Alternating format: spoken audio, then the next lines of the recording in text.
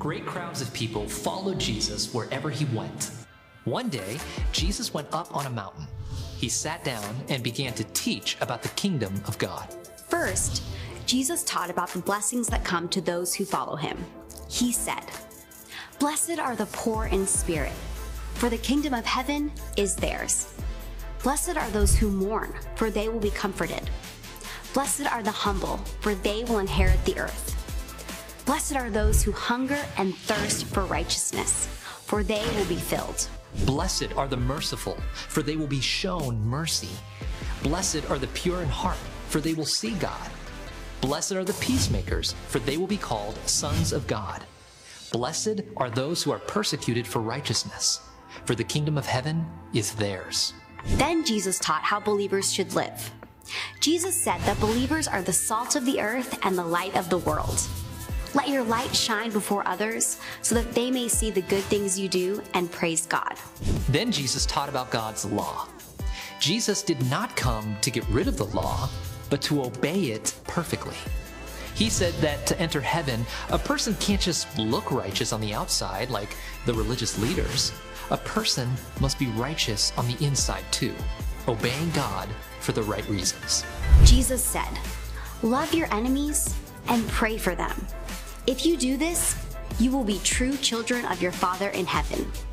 He makes the sun rise on both the good and the evil, and he causes rain to fall on both the righteous and unrighteous. If you only love those who love you, what reward will you get for that? Even people who don't know God do that. Be perfect, therefore, as your heavenly Father is perfect." Jesus taught people what it means to follow him. He taught how people should live. People who trust in Jesus live to honor God and show what his kingdom is like. So this section comes from a place called the Sermon on the Mount, and Jesus has gathered these people together, and he's teaching them, and they're learning, and they're soaking up, and Jesus had this ability to teach with so much authority, more than they'd ever heard before, because he actually was the Word of God wrapped up in human flesh. He knows the Word because he is the Word. And he starts off this sermon by sharing a blessing. And blessing is something we'll learn later is a way of smiling on somebody, showing honor and gifts to somebody else. And Jesus says through these Beatitudes that God is doing this to us. God is showing us his smiling face. God is bringing to us honor and help in our time of need. And he starts off saying this: "Blessed are those who are poor in spirit. Blessed are those who mourn. Blessed are the meek. Blessed are those who hunger and thirst for righteousness. Blessed are those who are merciful."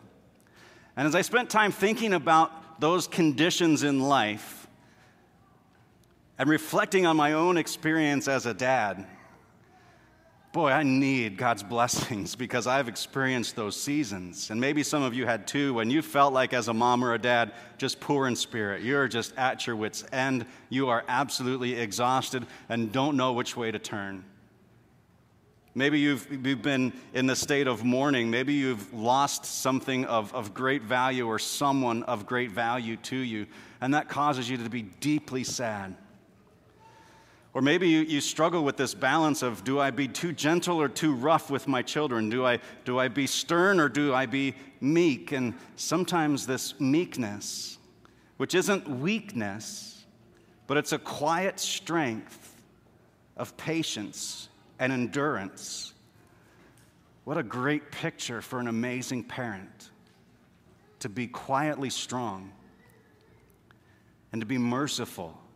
Oh my goodness, from the time that your baby is alive, it requires mercy on your part, right? And mercy is not treating somebody how they truly deserve, right? Somebody who wakes you up in the middle of the night is not somebody that you want to treat better than they deserve sometimes. Somebody who's constantly crying or constantly in need.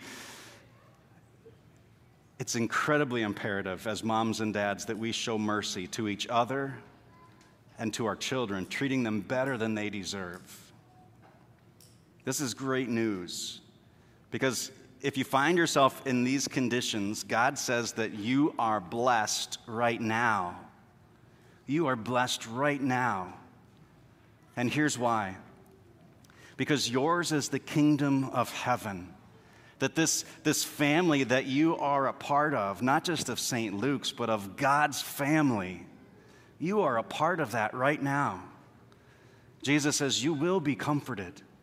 There will be an end to this struggle, an end to this suffering.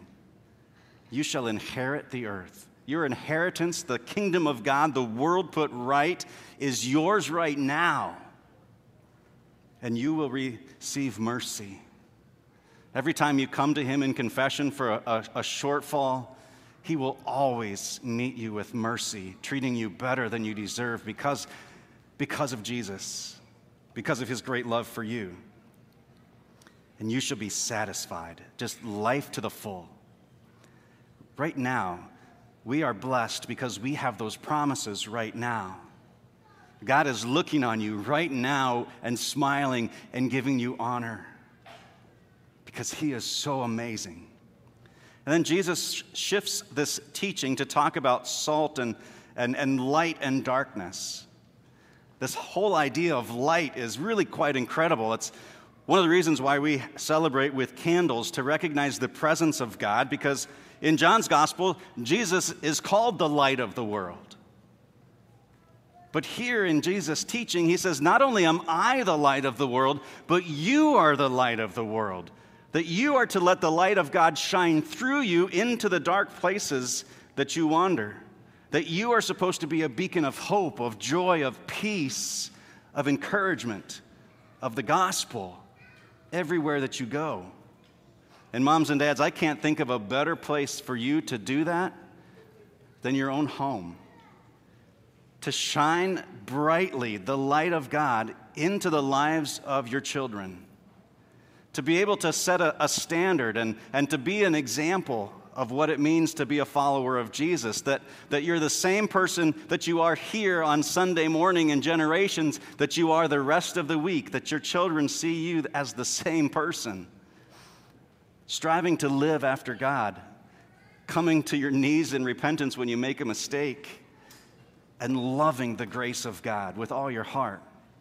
To be able to set the standard for meeting together every day for a family devotion and some prayer time. That your kids would learn this great discipline from you. And boy, that when you have this great love for God and you live for him, you shine this light, not so that God is happier with you, but because you love God and it just naturally comes out of you. As you do that, and your kids see that, and they follow it, and they appreciate it. This is a very, very special service that Megan has worked really, really hard, and many, many others, a part of this worship team, have worked really, really hard to be very unique and very special for families with young children. And it is so heartwarming to see moms and dads in this service worshiping actively. And I've seen already today, I've seen dads who usually are a little bit more, less exuberant in their faith. The dads in this room are just of a little different breed. You worship. And your children, I've seen them look to you for how to worship. And that's a beautiful example that you get to set as you shine as the light of the world into your home, into your family.